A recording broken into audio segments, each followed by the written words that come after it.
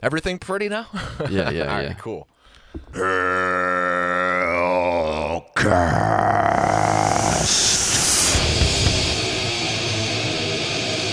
Reaper Metal Productions, this is Hellcast. Don't smash a like, don't subscribe. Just go to ReaperMetalProductions.com and check out the hours worth of music, podcast episodes, and much, much more. And when you do that, that'll be far better than anything that is to teach a robot stuff that's going to teach you on, watching pointless shit that you don't need to be watching. So go to ReaperMetalProductions.com, and I want to welcome the guy that you would see in a lot of those other videos if he's going to come out of the corner here. That's old Tommy G. Still rocking that name, right? Yeah. Actually, it's funny. People have been writing me Tommy Darkness. Tommy I Darkness? want to say you said it before, but then like Dylan from Headsplit and some other guys have been writing it, so now I'm just using that as the my email signature. So Well, so very it's much. best when people name you and you don't, you're not naming yourself. Yeah, you're right. Well, so the best, or as you've been last seen, was Into the Darkness. We were interviewing people and stuff. So you brought somebody with you today. Who the hell's here? We have Mr. Eric Payne of Intoxicated and Andrew WK fame. Hey, what the fuck are you bringing somebody from Andrew WK here for? It's a party, man. I'm trying to have a party. We're having a party. Yeah. I mean, do the listeners? Do you want? I don't know. Set us up too, because Intoxicated's on Redefining Darkness. Then Seeing Red, actually. Seeing Red? Yeah. You and your labels. I know. It's fucking annoying, trust me. They just released a single not too long ago during this whole pandemic called Legacy's Demise, which is now streaming everywhere. It's actually on a Apple playlist called Headbangers. Is that right, Eric? Headbangers playlist that Andrew actually curated. He's a metalhead, so got to give it up. He's actually on Napalm Records, by the way, now, so he's all metal, dude. But I wasn't really ragging on him. I was just so Andrew. Sorry, man. It was just a fun opportunity for our He's a metalhead through and through. Oh yeah. He loves like Napalm Death just as much as Barry Manilow. Equally. That's awesome.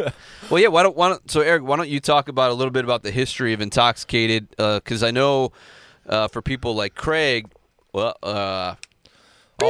edit. People like Reaper knew Intoxicated from Germany because they were released on Hell's Headbangers Records. So I think when I had first told them that I found this awesome band that I'll be working with, they're like, "Oh, the guys with the fucking Care Bear on the cover, or Snuggy the Bear on a motorcycle." Yeah, you have to look at the cover. I know. I got to pull that up almost. Yeah.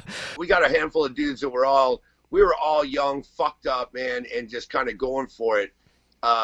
We put out a couple of EPs, and we took all our merch money, man, and literally bought this vehicle so we could leave it at a bail bonds place because everyone was constantly going to jail, man. We were given that name, Intoxicated. We were, I believe, like on our third show by the time before we even had a band name, and we were basically dubbed that. So we started getting some pretty good shows, and under the wings of like Obituary and Death, and they would take us on small runs. And then we did, I believe it was our third or fourth EP with Chuck. It was his first recording. Can you give us the lineage? Can you give us kind of your EP discography of like? Yeah, I believe it was all happening in the span of like 4 or 5 years. We did 4 EPs, and we did them, I believe. We did this one called .08. That's that ages me a bit, but that's what the drinking limit used to be before it turned to 1.0. So we did .08 in like 92 or 93, and then we did an album called Scars. They were only a year apart. We were putting out something every year. Okay. And then we did the one called Drain, and that was the one with Chuck. Okay. That he did, and that was a really interesting process. We recorded for like 3 days with him, and Chuck was super stony, man. And he literally lost everything we did. We had to start up from scratch after 3 full days of recording. So Chuck was producing on, so he didn't play like guitar or something. So he was sitting behind the console and running the show. Yeah, correct. What was he tracking on at the time? Do you remember? Man, he was super psyched on it, but it was like this 8-track. But I mean, it ended up being sonically pretty good for something he did for the first time. That's awesome. Well, because Is there anything that like was Chuck known for producing stuff? Like, because I couldn't tell you anything else he's produced other than I guess Death Boombox demos. Right. So, I mean, is that a fact or something that you know more about, Eric? Like that's something he just really wanted to get into, and like I said, we did it at his house. And he was dubbing it Black Diamond Studios. You know, he's a massive Kiss fan. Right. And he ended up like we did our demo with him, and then he literally actually rented a building and started, you know, grooming it out, and then it kind of just went to shit. I believe we are the only band he recorded. That's so crazy. Do you know why he you know, gave up on the dream? I honestly don't know, but I know Chuck would get pissed pretty quick about a lot of things, and then that would be over, you know. Yeah. I skipped over a little bit, Yeah. but like it was really cool because again, these dudes, like I said, they were iconic to us, you know. But you know, Chuck came in on several of our demos, some stuff that people have never even heard, and played some solos, did some vocals.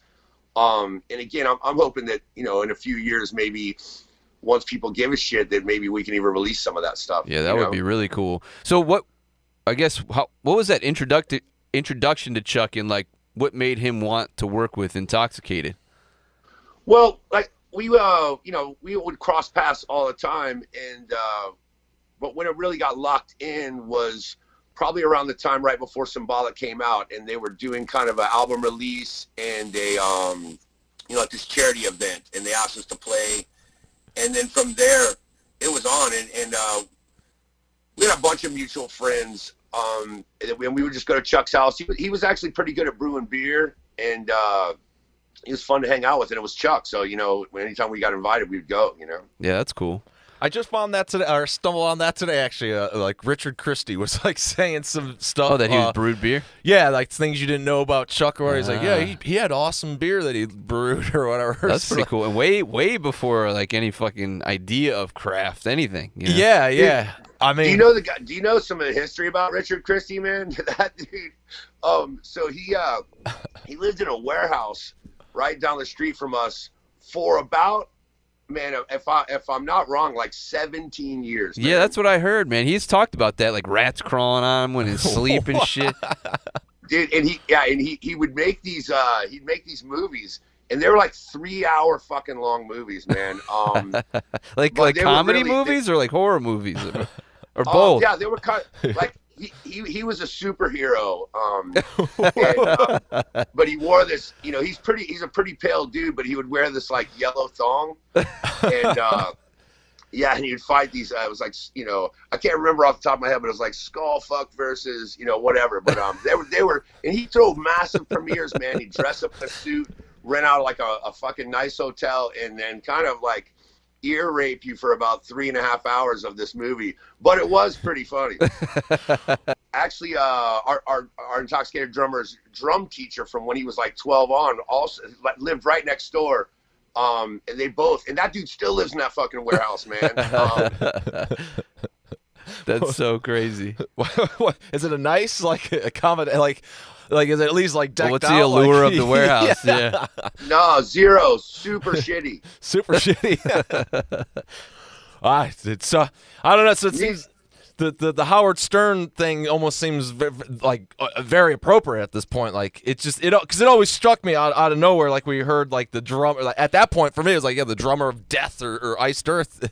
You know, from how I knew it, and then it's like on Howard Stern. Like is that the same guy? Like and then like how the hell would he get that? You know what I mean? Like the goofball gig essentially. Right. But I guess now it makes a lot of sense. Yeah, from the early days, man, he was just sending those guys constant stuff, you know, and they eventually just answered him back. You That's know? so funny. Wow. Which is awesome. The Chuck demo, A Drain, that's the title of that Yeah. one? And then who did the wasn't there someone notable that did artwork for that one? Yeah, Trevor from Obituary did the artwork on a few of our demos, and he was there, man, during that whole recording session at Chuck's. It was literally just the lineup that was Intoxicated at that time, and Trevor and Chuck, you know, and Trevor came to every single session. Really? Yeah. But yeah, Trevor had just started just started doing some sort of like graphic design. So we were somewhat guinea pigs, but we were stoked, you know, to obviously have them even give a shit or be involved, you know? And so then what was the introduction to Trevor? So me and our original guitar player, we worked at this really nice apartment complex. And that in itself, like I said, was just pretty funny because we looked hash as shit and to have those jobs. Were you like groundskeepers or something? What were you? Yeah, well, he was like higher up than me, and like he would fix people's like fucking air conditioner stuff. Okay. I was basically like clean the pool, fucking garbage man. Like we had to go up like twice a week up 3 flights of stairs and pick up people's garbage. Okay. And, low man on the totem pole. But anyway, so we were driving around on a golf cart one day, and we watched this.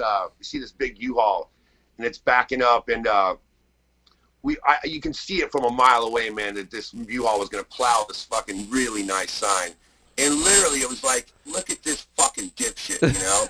And but we, of course, just let it happen, you know? And he plowed the sign over, knocked it down, and then, sure enough, getting out of the U-Haul, it was Trevor. And that was our introduction. He was super stoked that we knew who he was.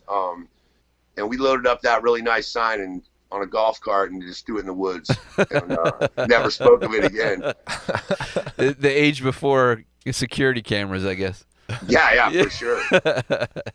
Can you imagine like Blabbermouth or something? Right. Like Trevor Pear fucking runs over a sign. Oh yeah, gets a fine for running over. Yeah.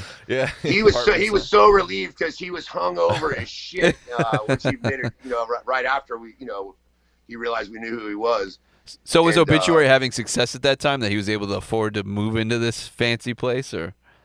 Yeah, it was. Okay. It was really funny. I mean, to us, what Obituary was doing, was a massive success. And during that time, even like our managers at that shitty apartment complex, they were like, literally like almost breaking laws, telling us like, what Trevor made, financially. He's like, you don't want to go down this road, you don't want to do that shit, And because we would leave all the time to go on small runs, and because we worked and lived there, they held that over our heads. You don't want to lose your job because you lose your house, And so we would just throw our keys at them, and because we were kind of at a stalemate, just didn't really know what direction and how to move forward. I had never sang and played, and it was just, it was kind of embarrassingly enough, a good excuse to move on. And when we started touring with Andrew, I think I was home 12 days the first year and like 17 the next, so Intoxicated really got put on a back burner, where, we would come home from tour with Andrew and we do like fly out gigs with, with like that company Volcom, and so we always kept it going. Was that a skate brand or something? Yeah, that skate company. Yeah. So, we just desperately trying to keep Intoxicated going, but it was so intermittent and definitely wasn't given the time it deserved, and really didn't have the time either with all the touring with Andrew. But as of probably about 3 years ago, Greg and myself, who also plays with Andrew, we just said, man, we need to either fucking go for it or just put it to bed, and it's not in my nature to put shit to bed. So anyway, that's when we started writing Wild. Okay, cool. So how long was DT in the band before the Andrew thing came up? Donald Tardy. Yeah. Yeah, he was in the band for probably about 4 years. Holy shit. Because when did Obituary go on hiatus, by the way? If I had to guess, I would say 95. Okay. Yeah, that sounds about right. Because what was the last one? Back from the Dead, right? Yeah, I think you're right. I think Back from the Dead was the last one, because that does have the Threatening Skies and the rap tune, right? Yes, that's the threatening song. Okay. Yeah. Oh, the Bully Boys. Yeah. Yeah. I don't know what. I think that was the last one. Yeah. I actually like some of that. Right. Not the last song. That's what it is. Yeah, we got to go down to Criteria Studios and see some of that record get recorded. Oh, that's cool. So they knew they were disbanding. Was Donald playing with you by that time already, or no? I'm a little confused by the timing on that. I want to say fuck, man. I kind of can't remember. I want to say that was like around 97 or something. I don't. I think that came out in 97, so I'm sure it was done before that. And then Donald told us, he said, man, look, he's like, in about 9 months, I'm going to be gone. And he's like, I got this offer to play with this dude, Andrew, who just got,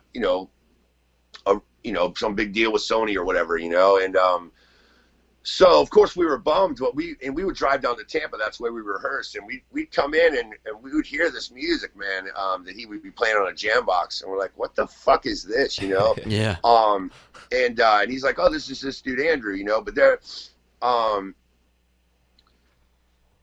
he was really into it, and then he started playing us some more of the stuff, and some stuff that probably even some people haven't heard before, but it definitely had some punk elements to it and some rock, some like heavy rock elements to it. So we definitely got what it was. And shortly after, it was the craziest thing. I got a letter in the mail from this dude Andrew, I'd never met, and knew very, very little about. And basically it was the nicest letter I've ever received in my life, and he said the majority of it was about Obituary, to be honest, and his love for that band. I believe he asked that whole band to join his band. Oh, wow. Yeah. And Donald was the only one who, who said, yeah. But yeah, he just talked about his love for Obituary, and then said that Donald had said that we, myself and Greg, would be a good fit for his band. And he's like, you want to go travel the world? He's like, if you do, here's my phone number. So wow. I called him immediately, man. And we got put on like a small retainer, and Greg and I moved out of our apartment and moved right down to Tampa into Donald's 1-bedroom apartment, where we just bought a big Tupperware full of weed, and we just jammed every day. That was our job. That's crazy. When he said getting the letter, and not knowing this guy, like, isn't that his thing? The Andrew WK thing, where like it's almost like mysterious who he is. Like, I thought there was like some shit where people were saying like it's a different guy than it really was. Like, do you know what I'm talking about? Like, I do know a little bit about what you're talking about. I've never totally gotten it or gotten into it, Yeah. But yeah, people think there's a lot of them. but he does keep this kind of like shroud of mystery around him, and I think he prefers it that way, For sure, and it's real, man. I mean, there's things I'm super confused by, but I also kind of embrace that. Yeah. And I just by observing, I've watched people ask him questions, and I don't want to be on the receiving end of that, because he's so polite and everything, but he'll tell you something for like 15 minutes, and then you'll walk away and realize he didn't tell you anything. Right. And, but I That's find awesome. it intriguing. I mean, he does crazy stuff too. I was searching him back when we started talking to each other. I'm like, I gotta like research him more, because I wanted to see like Eric playing with him too. But he did this like 24-hour drum thing, didn't he? Like, yeah, he did. Which was wild, man. He like played drums for like 24 hours. Like, what? Yeah, dude. I don't. There's a video of it, man. It's like super insane.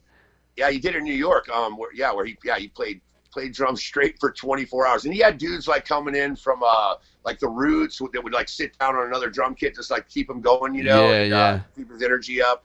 But I'm glad you actually mentioned that, because that sums up that dude in a nutshell. I can't say actually enough good things about the guy. From day one, for us, it's always been handshake deals. He's never fucking faltered. I've never seen a person more passionate about something, and it's fucking genuinely inspiring. And I'd be a liar if I didn't even tell you I learned a lot about guitar and music just by actually playing his tunes. Just by hearing, someone hearing the music, you could say, yeah, that's super simplistic, but you go try to watch someone on YouTube play any of it, no one plays it right, Yeah. And that guy will also embarrass you, man. If he picks up any instrument, he can fucking play them all. I'll say that drum thing, I was surprised. Like he could play, like, Yeah. Yeah. Yeah, for sure. So I mean, from what I'm hearing too, and how I started this conversation, just even like alluding to that, it makes me wonder because like I said, I haven't really heard too much. What I heard like is honestly far more preferable in a popular music sense of like the masses liking, but like, is that what it is that anybody would poo-poo him? Because it sounds like he's very much rooted in metal, as Eric clarified, but also, or maybe rather, the whole Obituary thing and disbanding. Maybe that's where the divide is. Like, you split up Obituary, Andrew. Like, is I there? don't think that's what happened. Do you know what I'm getting? But you know what I mean? Like, do you know? Like, hey, do you know what I'm talking? Like, why would there be a divide? Obituary for a while had been on hiatus. Yeah. You know? So but that's not something that people like think or say. But because you know what I'm talking about. Like, I mean, you obviously got the joke right before we even rolled. So like, but fuck, you're in the band, and then clearly, you know all these guys, and then have your own band, make the music that obviously Hellcast fans and stuff like. So it's like. You know what I mean? So like, what do you think it is though that would have like a like crowd because of the the masses liking Andrew WK and stuff? I mean, when it comes to like diehard metal fans and stuff, it's easy in the worst way to rip on something that you either don't understand or it's different. You know what I mean? But the fact that dude does it loud and proud. Was something again that I also respected. And the other thing is everything that dude does, and I mean fucking everything, has a meaning, has a purpose, and you're not gonna know what that meaning is. Yeah. I've known him for 22 years, and I would say that we're fucking dear friends. And I couldn't tell you if he is a diehard Christian or if he worships Satan, and I don't ask those questions because I like not knowing that, Yeah. And I think that if I'm as close to him as I am, and I think that, I think that job well done on his part because he's got people confused in the best way. This show especially, like we've early on, like, and I went, being a younger person myself, would have like I had more organically, would or put my thoughts into our conversations. So there would be a lot of stuff at this point in time where people are like Reaper said this, and he's kind of going at it. Where if I were to be called out, my excuse would be because I fucking grew up, dude. Like I kind of don't care, certain levels, and so like. If somebody's like, I fucking love Profanatica and Magnus and Andrew WK, like 20 years ago, I probably would have been like, oh my God, but now it's just kind of like, all right, like, so you like a band that I'd never heard, frankly, or would maybe, like if it were something like Slipknot or something like where I just flat out would attribute through looking at, I don't like, but have still not heard, like, and then hear and suck. Like, I don't know. I just sometimes don't get this. And then if you use like your Slipknots and your Andrew WKs, like these later on things, at this point, like how could a kid not like, Intoxicated, Sisters of Mercy, Obituary, Profanatica, Magnus, like in this whole blend of stuff because it's just like, it just got to that point. Like people I have found that, dude. I have found young people that I've talked to like are way more open, which is a good thing, I think, because like you said, back in the day, we were like all kind of asshole elitists almost, where I don't want to be that way, Well, yeah, but I like all kinds of music. So I'm glad you said that, elitist, because I guess there like could be a nice little anecdote we could try to even figure out because like. Well, so Eric, like like going back to you, Eric, like obviously, everything I just said, and then elitist, and then here you are, where it's like you would be a guy of like, if you're an elitist, you know what I mean, and like I totally get where you're coming from, and that's exactly what the fuck we are. We were, but like criminal elitists, we were, That's why Intoxicated, that's why they had the members we had, and that's why we were doing what we did was for metal. And anything that was beyond that was like, fuck you, pussy shit, or whatever, you know? Yeah. And Right. so I can 100% relate. But that being said, as soon as we started playing that Andrew shit, I fucking promise you, I would not have played it and been in this band now 22 years if it wasn't something that I immediately got when we started doing it. You know what I mean? Right. Yeah. I don't know how to describe this, but I can actually say it with ease.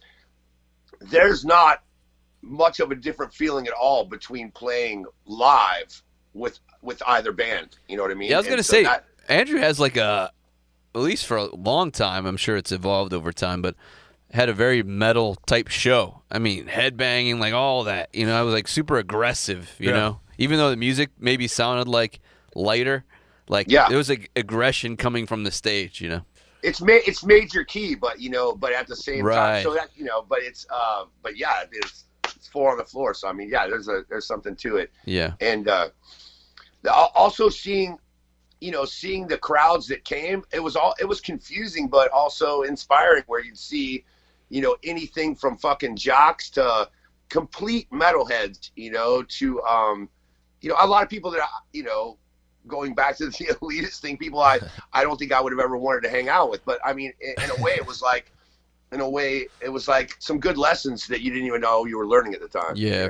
It was brought up even with that, like the progression of Death's catalog and people shitting on that. And it just kind of made me, Which again, is ridiculous, by the way.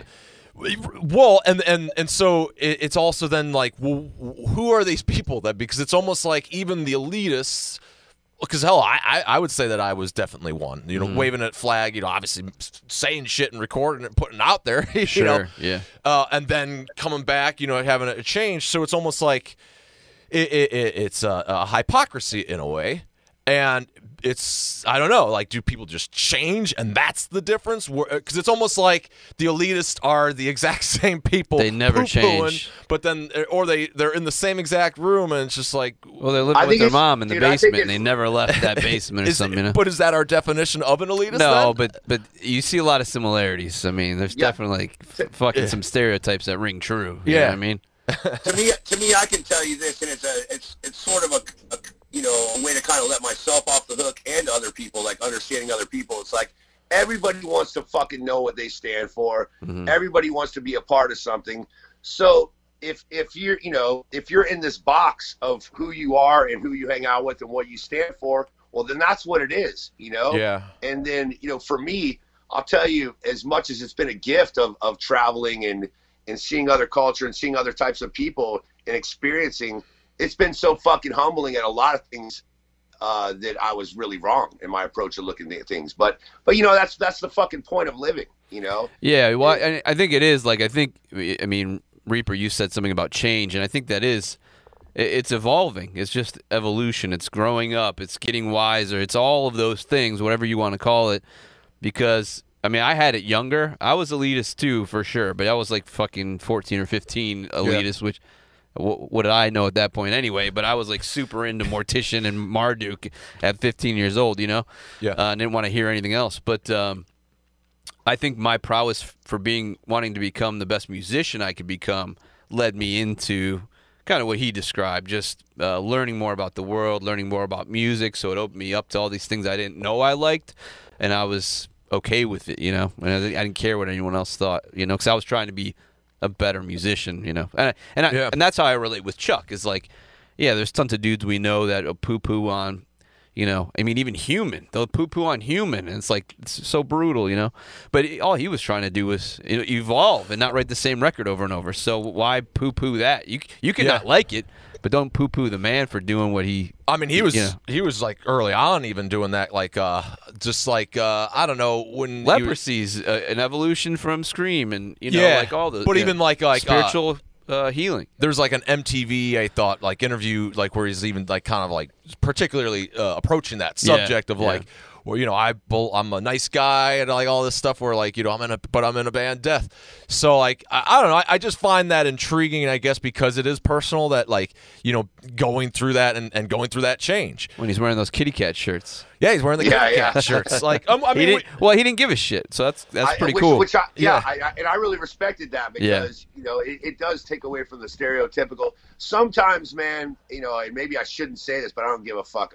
Some shit's just too fucking heavy for me too. It's like I find it ridiculous as far as like probably the only way I could I guess give a good metaphor is like probably how like bikers see when they see like how they're portrayed on movies, or whatever, or like satanic metalheads or whatever. It's like not everybody's that way, and I think I think it's cool for someone to kind of take that stigma away from that. Yeah, I think so too. I mean, I do get griping over a kitty cat shirt on a death metal record. Yeah. But he's fucking with you, I think that's pretty cool. Yeah, I guess so. I mean, I guess that's maybe part of the elitism is perhaps not knowing you're being fucked with almost, because you probably might I appreciate it more than if you put it in that light. Yeah. But I don't know. I mean, because I could still be hypocritical in saying what I just said, and then there'd still be something that I do feel now that could maybe be of elitist slight remark. Sure. But fuck yeah. I just wanted to take that out. I don't know. I still have it sometimes. I try to catch myself sometimes. Don't ever let it go. I think it's balance. Yeah, so it's balance. It's balance, right? Okay, well, because that's what I was gonna say. If we agree on that, because where the hell? Look at our metalcore and deathcore conversations. I can't stand the shit, So does that make me elitist because I'm not like open to it? I just can't stand it. Right. It's a personal thing. Well, I don't know. Which is totally something I've even said when we ragged on deathcore on the show. Like, at the end of the day, though, those kids or guys, or I don't even know why I would say kids because it could be any fucking age. Yeah. But like people that like that, they still could be a diehard, black metal. They might have every fucking. They might have the first person to fuck me, Jesus Martyr. I can tell you, I know a guy like that. Yeah, well, we both know that guy. Yeah. There's a different guy. Okay, but we both know a guy that, like, dude, yeah, he will be. I think he even has, like, Chuck Schuldiner or fucking one of his guitars or something. Okay. So he's, like, an avid Death fan, but then he'll bust something out. I'm like, dude, like, wow, you do not have any guilt to your pleasures. Nope. Which is, I don't know. And that's cool. That's fine. Well, I almost wonder in a way then, like, because Eric said it well with the identification part. Yeah. So maybe is that the flaw in the lead? Because I'm trying to think, like, where is the difference then of being an acceptable elitist view or just a fucking pure-on hypocrite? Or because, like, if we're agreeing There's to a lot this of shit, hypocrites. well, who's to say that I'm not one? Like, well, we probably are too. Yeah. So everyone's got a little bit of that. I guess that's what our conversation. I'm trying to at least center it around is figuring this shit out. As long as we're honest with ourselves, that's what else can we do? Totally. Yeah. I think it's okay. I think it's okay to fucking hate some shit. You know what I mean? Yeah. But I always try to to be open to being open. But the first time that really got slapped in my face was I remember it was one of the first times being in Europe and going to some of these clubs, and I remember being in this fucking place, and it was probably 150 dudes around in a complete circle. So the whole middle of the floor was, completely bare. And these dudes are all just playing air guitar and fucking headbanging, Mm-hmm. And I was like, whoa, this is the weirdest shit I've ever seen, but it was badass. Yeah. And then fucking right after that, Michael Jackson came on, and the same fucking dudes with the exact same enthusiasm, were like, down for it, and it really freaked me out for a second, but at the same time I was like, oh, in a way, it's you don't see that a lot in America where that the word guilty pleasure doesn't seem to exist over there, which I admired. Yeah. Well, I'd like to throw something in, throw a wrench in there too, because here's the story. I won't necessarily say who it's from, but I'll say the band. So Nunslaughter, right? So they're touring, right? And a friend of mine plays with them, and he is a sports guy, right? So he's wearing jerseys and Raiders jerseys or Browns jerseys, whoever, right? Okay, he's wearing sports jerseys, okay? And like all these guys touring with him are making fun of him, like sports, fuck, all these Europeans, they like don't get it, which I'm sure plenty of them like, soccer or traditional football. Yeah. But because he's wearing like a football, like a American football jersey, they're ragging on him because he's not in full spikes and leather and not looking the part, Yeah. So at the same time that a lot of these guys are accepting, like Eric said, there is some elitism amid some of that crowd where like if you're not looking the part and like living the part, like you're just a poser.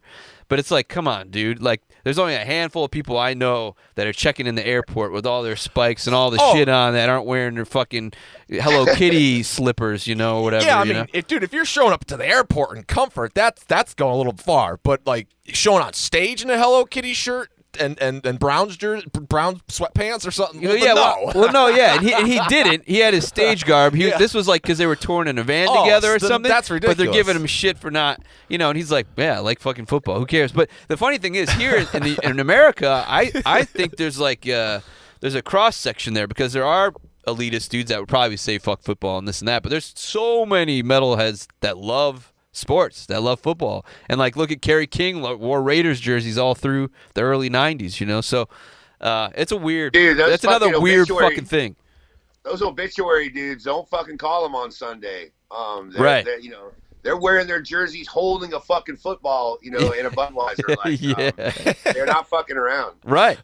I'm like that too, man. I don't personally get it, but they're into it. Yeah, I'm a football Sunday guy. Oh, are you? Yeah, man. Yeah. Oh shit. I played all that, so. Oh yeah. I'm There's 100% something very metal about football. Trust me.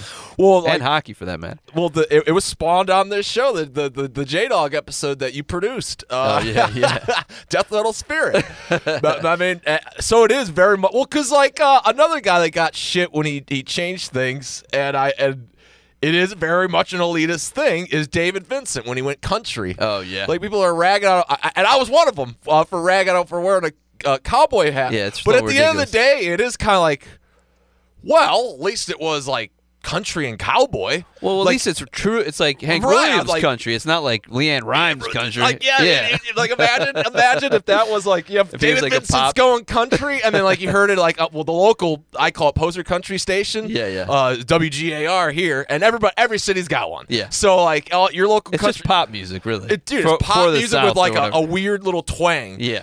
Hell, I even heard one now that's like what's like just country at this point that was like, I could have sworn, and why the fuck I know this is because I grew up in the 90s, that it had literally just the sampled horrible Papa Roach, what's that? Cut my life into pieces song. Like that. It just had literally that sample, but then like a guy like, she really likes her truck, and it's just like, what the fuck is this? So if that was David Vincent, That would be amazing. well, then it would be like, fuck David Vincent. Yeah, but it would almost be so It'd be amazing. better. Yeah. yeah, I know. So maybe that's No, but part he's of- being true to country. So he's true. Well, he wasn't Well, necessarily I don't true know. to Maybe metal that's the either, gripe, though. Maybe so. that's what people are saying. Like, no, David Vincent's a WJR country kind of guy. He ain't Hank Williams.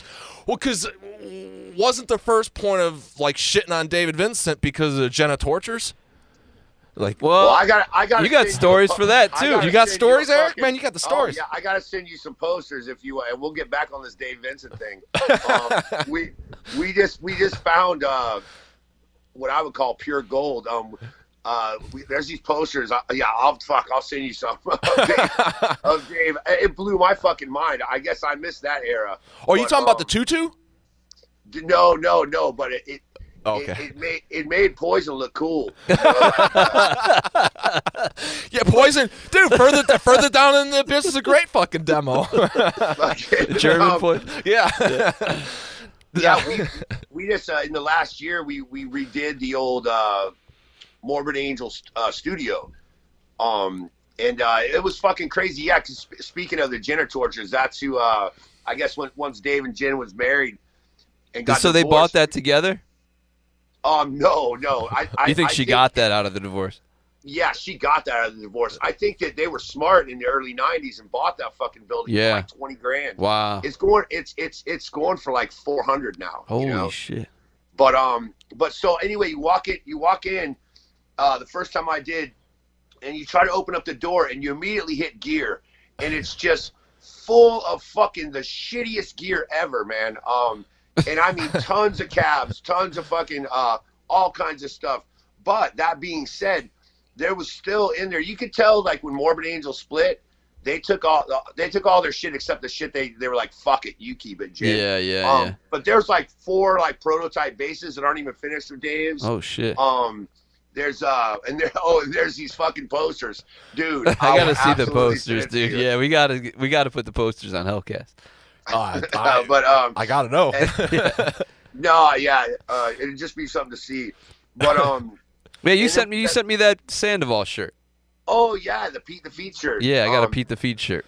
Like, really? sweaty Yeah. and disgusting as fuck. I can't get the shit out of the. I washed it. It's still like fucking gnarly. He probably wore it when he was playing or something.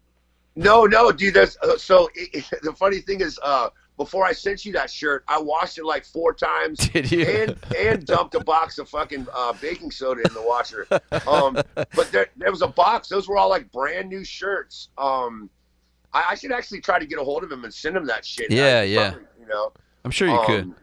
Yeah, but yeah. There's quite a few things that were in there. It was really interesting to see.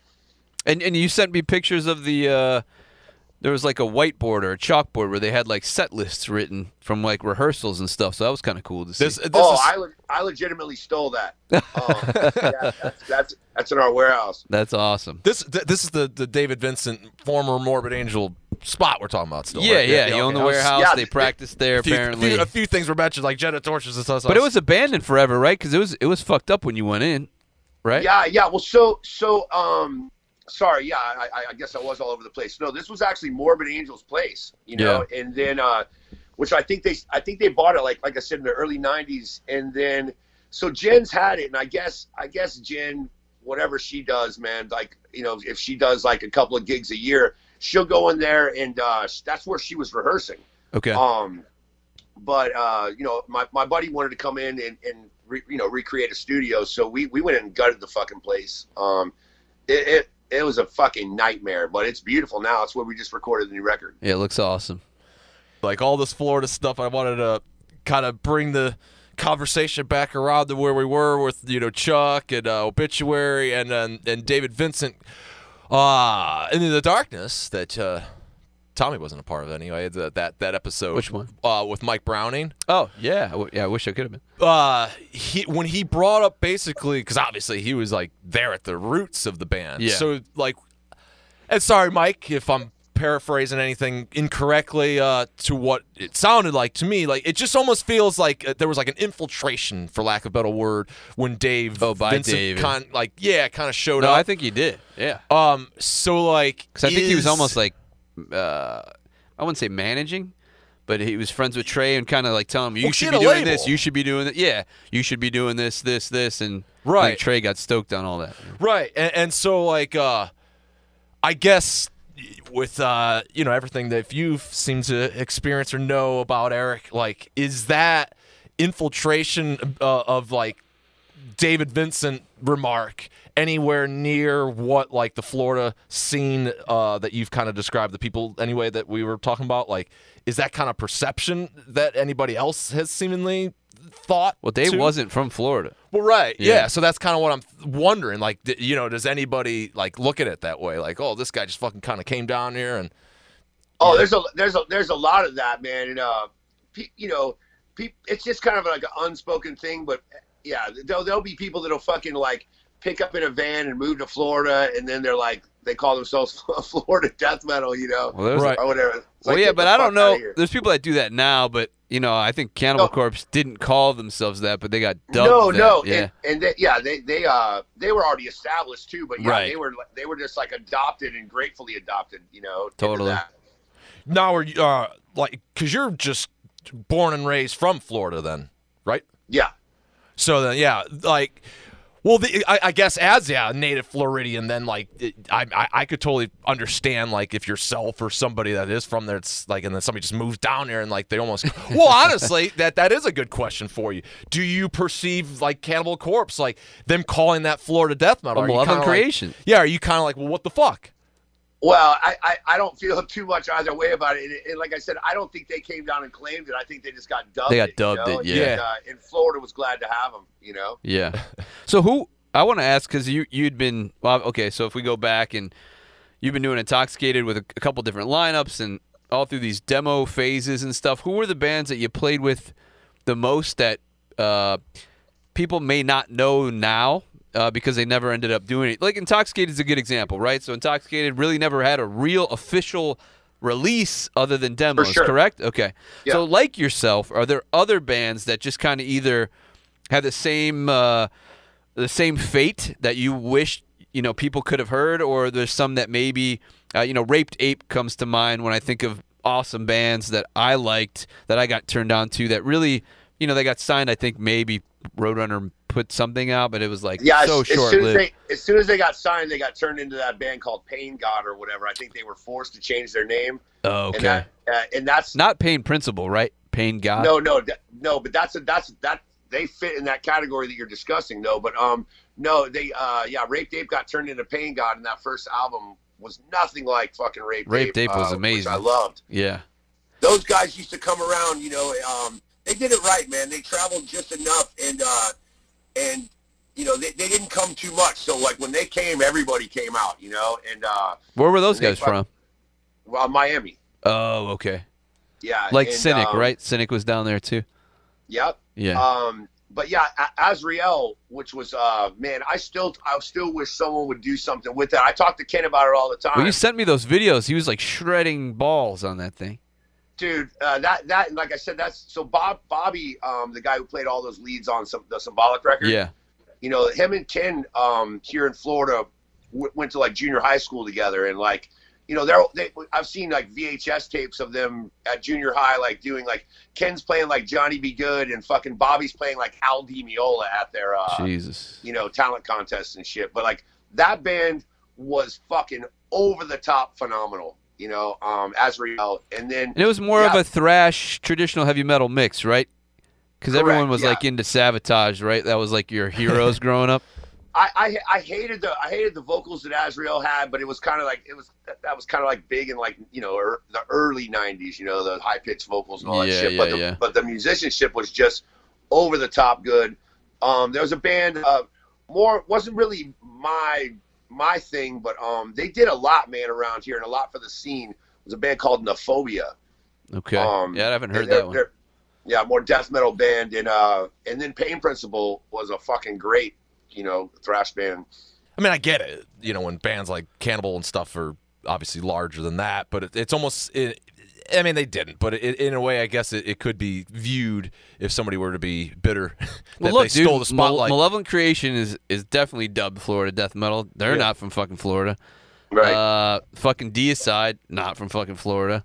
Cannibal, not from fucking Florida. You know what I mean? It's like crazy, man. So that's why you haven't heard. But that's Florida death metal. You know, like and Obituary. You know, obviously they're the true ones, but yeah, well, it's just kind of funny.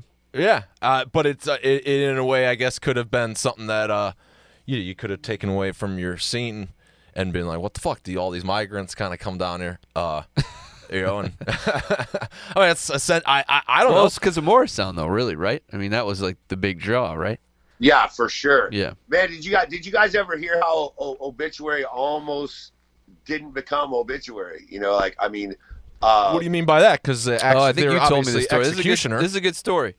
Yeah, Executioner was you know, had been around, and I guess a few of the guys were getting to a point where they're just like, man, you know, this, you know, their goals weren't, you know, they weren't meeting their goals or whatever. And anyway, Trevor had gone in, and he was going to join the military, and he had gone through everything you're supposed to do. And I guess if I remember the story from him correctly, it's my understanding that once you do the physical with the military or whatever, then you're fucking in. There's no getting out. You're signed up, you know? And it was the day before his physical. He had done everything else. He was getting ready to go cut all his fucking hair off. And Monty Connor came down from Roadrunner to check out them play. And John wasn't even there. And they got signed right then, sight unseen. And wow. that's what saved the day. So he never went for his physical with the military. Thank God. So crazy. I think you're right, dude. I think I watched a movie, and I'm trying to remember what it was. But it was the same thing. Like, this person was going to go into the military. They went to their physical, but ended up staying in the parking lot and didn't go in. And like, they didn't have to go. Yeah, but I think you're right. It's something like that. Yep. Yeah, and no offense to the military, but I'm just saying. I meant thank God for so the obituary exists. Yeah, for sure. Yeah, that's amazing. DVDs first came around, like they had bonus features and stuff. It was always like cool to me, to then more alluring to like get the old stuff that you always had like a VHS of, because then it's like, oh shit, like I never knew any of this behind the scene kind of stuff. So it feels like with the internet and like where we're at with it now, like a fucking death documentary. You know what I mean? Like, yeah.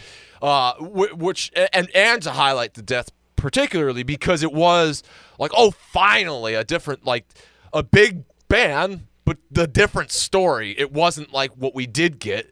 And that was another thrash thing. And, let me tell you about Metallica. And it's just like, great, this fucking story, a la Murder in the Front Row. That might as well have been just like, did you guys see that, man? Like, that move, that might as well just been called, I mean, honestly, it's Murder in the Front Row, so it's alluding to Exodus. Yeah. So it should have just been like Murder in the Front Row, like crossed out, and then just Metallica.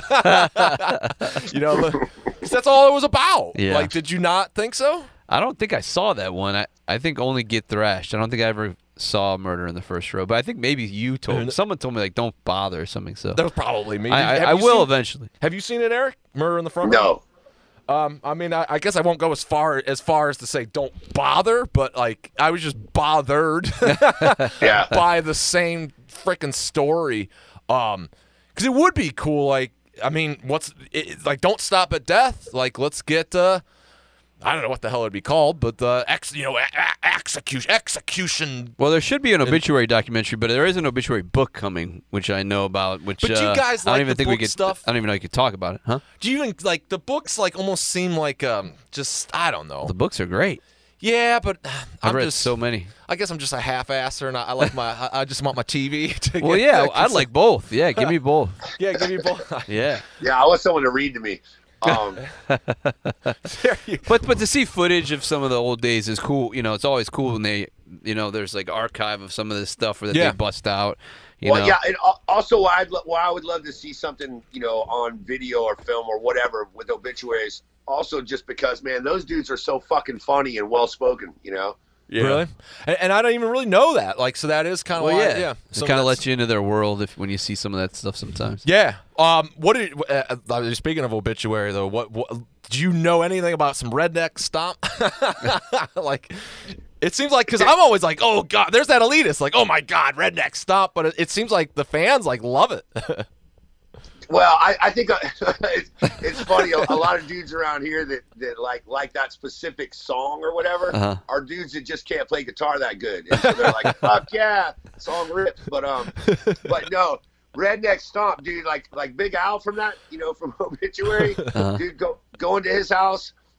He lived in it was like an all right house in Tampa, but he had the fucking nicest hot tub you'd ever seen in your life. In his backyard, not on a deck, just sitting there, goats running around. And then I don't care, dude, if there was 20 people in the house. Big Al never would go and use he would never piss in the bathroom. He always pissed in his kitchen sink. So all that Redneck Stomp shit, they came by that honestly. I hear there's another another odd. Hell, there's probably like thousands really for like everybody in there, like they're inside to things that you don't know or like if the play on words, like wasn't there a death one? Fuck, the Crystal song. Oh well, he told me about that. What's the song that's again, the though? cool Crystal Mountain. Crystal Mountain. That's the cool shit though, like that no one knows, and like I'm almost a little disappointed because I doubt Eric's the only one that knows this story. Is like when they do the death documentaries and stuff, and granted, you only got so much time and budget and whatever, but where are those stories? Like where is the nitty gritty? There's some of that in there. I mean, obviously Chuck is the godfather of death metal, and no one's taking that away, but everyone's got their quirks, man. Everyone's fucking weird in their own way, right? And he definitely seemed like a fucking weirdo in his own way. And, you don't hear that side too much. You don't hear, like, you know, you just hear the death metal god and this and that. But, you know, that whole part when they talked about having to tour without Chuck because Chuck just bailed on that tour last minute. I'm sure Eric knows what I'm talking about there. But it's pretty much, you know, Death went over to tour Europe because they committed, and Chuck didn't want to go, but they went anyway because it was like, fuck, I mean, all the dates are set. We're going to get paid. Like, why would the fuck you want to go to Europe? And, you know, he was being weird and didn't want to go. But there's a perfect example of Chuck's, like, isms, you know? Like, I'd be curious to hear more about those someday. But anyway, yeah, you got to tell him the Crystal Mountain story, man, because I love that. I love Symbolic. I love all Death. But, you know, that song's a fucking killer song, and it's probably one of their most notable songs, I would think. At least for that record.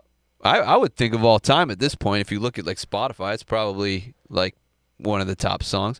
But I would thought it was some fantasy fucking heavy metal garbage, you know. But it's not, apparently. Yeah, it was about one of his neighbors, and her name was Crystal, and she was this big fat lady who had a bunch of cats, man, and she was just this miserable fucking cunt who would just you know, I mean, Chuck did the best he could in his garage, man.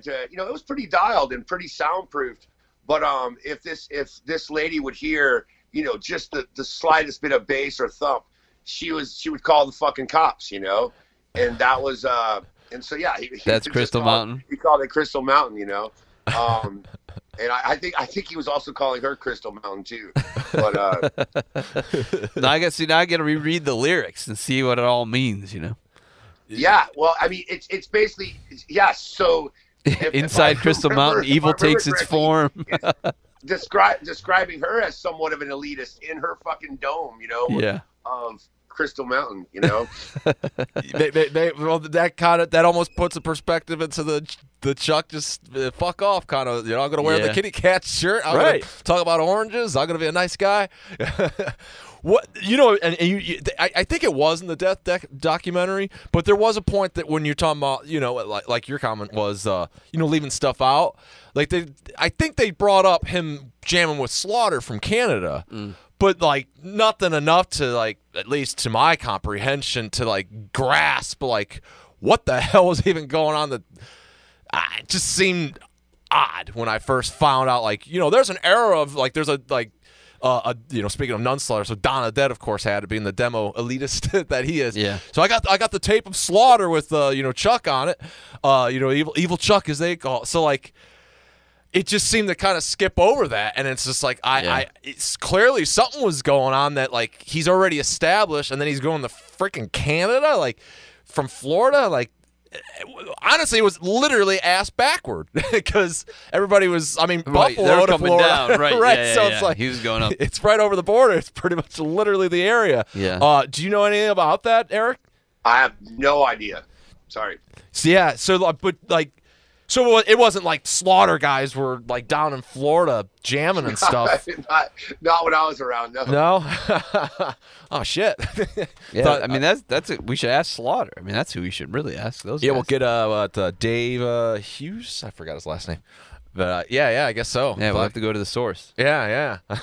No, I was just I was getting into the all these fun facts that I may or may not have known. The shit. Yeah, I'm sure there's tons of them. Well, I could probably spend more hours on that. But I want to be a little more productive in the informative sense. Yes. So, you know, we obviously talked a lot about scenes and stuff, and we did bring up Intoxicated. And you had mentioned obviously that, you know, you put out. Well, what did, because, you know, we heard about the releases that like didn't so much get heard previously of Intoxicated. So what did you release? We released the Walled EP on Seeing Red Records, and that's when Eric had explained once Greg and him had got together. Greg plays bass also in Andrew WK. When did you say the Walled material was written, Eric? I mean, it was written last year. Okay. You know, within the last like year and a half. Well, was it? Well, it was just before the pandemic then. Yeah. Yeah. Because we released during that time. So yeah.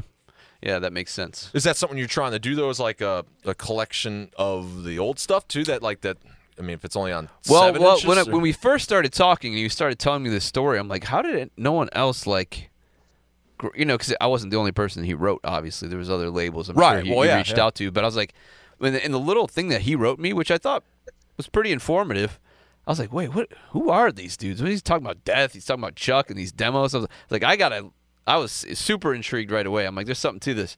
But we had talked about, right away, maybe there's some cool story we can do about, putting out these unreleased demos and putting out this Chuck demo. And he's got all kind of archives of cool stuff and this Trevor artwork and, all this stuff.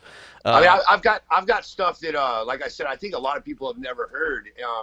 And maybe, like when the time is right, when maybe people give, hopefully give a fuck about Intoxicated. I think it'd be nice to release some of that stuff. But I've got stuff with like Trevor singing on it. I've got stuff with Chuck singing. That's amazing. Chuck playing guitar. Well, I think the important thing to say here is, what got my attention was the story that they gave me via email. But what really drove me to work with them is when I heard the music, I was like, this is incredible. Like I was blown away by, what they were doing at the time, because you know better than anybody, having worked, with Hell's Headbangers and now Reaper Metal, you get the bands that of the past, right, that have a new record and they hadn't been around for 20 years, and they go, I want you to put out that new record, and when you just want the reissue, because that new record is going out the window. That wasn't the case here, and so that's why I was so excited, because I thought it was going to be the case of, we had Chuck record this demo once, and they were like grabbing on to any little piece of like credibility they could, But then when I heard it, I was like, oh shit, this is like legit, And so then that was exciting. So that was just about the band, and now how do we weave this story to press, because it is so interesting, but not rest our laurels on it. Like, let's rest our laurels on the material at hand, but there's this really cool story surrounding it. So like he said, maybe one day in the near future, or a couple years, whatever, as Intoxicated continue and keep building, because literally it started almost from scratch again. Exactly.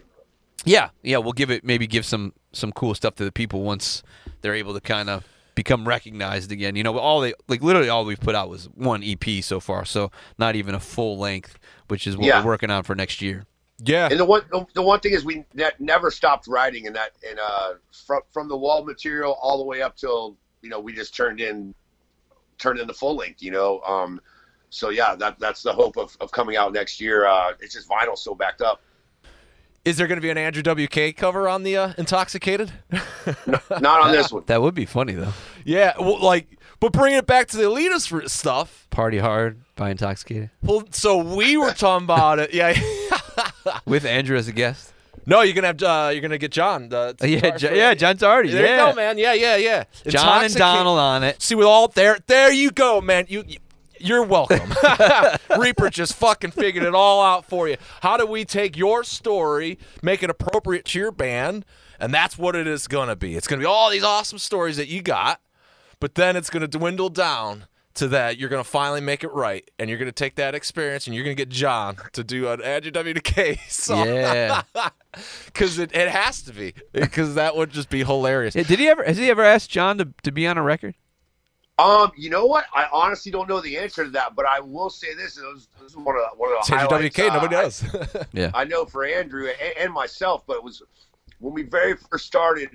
This might have been like second or third year of touring with Andrew. Was the last show of Ozfest that we were on? And Ozfest for us, I will not lie, it was a struggle every single day, and I understand it. It's, again, all full circle to this Elitist thing.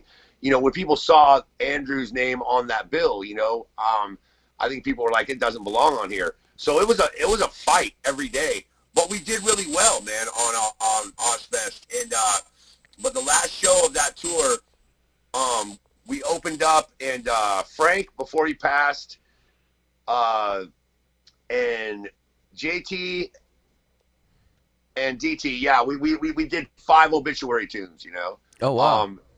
Rather than our Andrew WK set. Wow. That's awesome. With Andrew playing guitar, myself playing guitar. Oh shit. And John obviously came up and sang. It was what fucking awesome. songs did you do?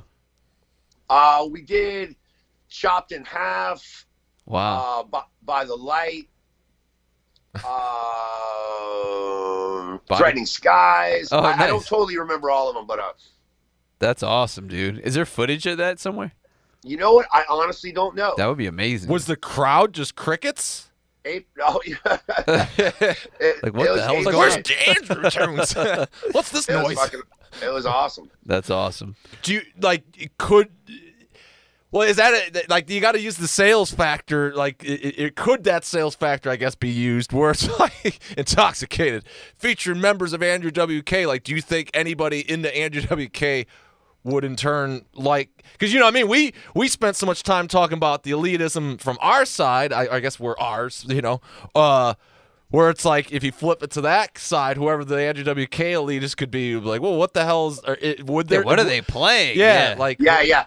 Out of respect and out of I think just integrity, we haven't we're trying to do all this on our own without throwing that name out. But yeah. That's funny that you say that because I can remember we brought out High on Fire. It was High on Fire and the Andrew WK tour, Okay. And and I can remember, man, seeing while High on Fire playing, there being like these people right in the front row that just wanted to be there for when Andrew went on, literally like looking in disgust and holding their ears like while High on Fire played. So, But that was some of my favorite shit, Yeah. To like force crossover, Yeah, that's awesome. Well, this has been a very exploratory episode of many conversations, and wherever it led us, I'm not entirely sure, but it led me with a few questions for you, the audience, as we wrap up here. Eric's got plenty of freaking great stories, and we only touched the surface of them. Scratched it. So, what did you? Eric's last name is Payne, right? Yeah. So and then in the midst of all these Florida death metal stories, Chuck Schuldiner death. I think if that were to be a reoccurring thing, we'll get a story from Eric every once in a while. Yeah, we'll just call it Painkiller. Yeah, I'd love to, man. Thanks. It's an appropriate thing. I think so. to the source. So, do you want to see some painkillers? But also, what the hell do you, dear viewer? What do you think is the anecdote, the whatevers that I'm failing to really describe here on this elitism I'd also thing? want to know, based on what Eric might have divulged in this interview, if they have any questions for him, because if we can get that ball turning sooner than later, maybe that'll take us on a whole nother fucking winding road, But like, so if you're that guy on the internet, like, that is going to shock Reaper to be like, I fucking love Andrew WK, Profanatica, Marduk, and the thing that I described earlier, then let that be known. Like, tell me I'm full of shit. Tell me the wreck of the jam. Whatever the hell that may be. And when you do all that, actually, before you do all that, then go to ReaperMetalProductions.com. Don't smash a like. Don't like this video. Don't share it. None of that. Just go to ReaperMetalProductions.com. There'll be a link to check out Intoxicated in this video. ReaperMetalProductions.com. You can go to Redefining Darkness. You can go to Seeing Red. Everything that's been divulged in this episode is all going to be available to you. So then, when you do all that, then we can talk to you next time.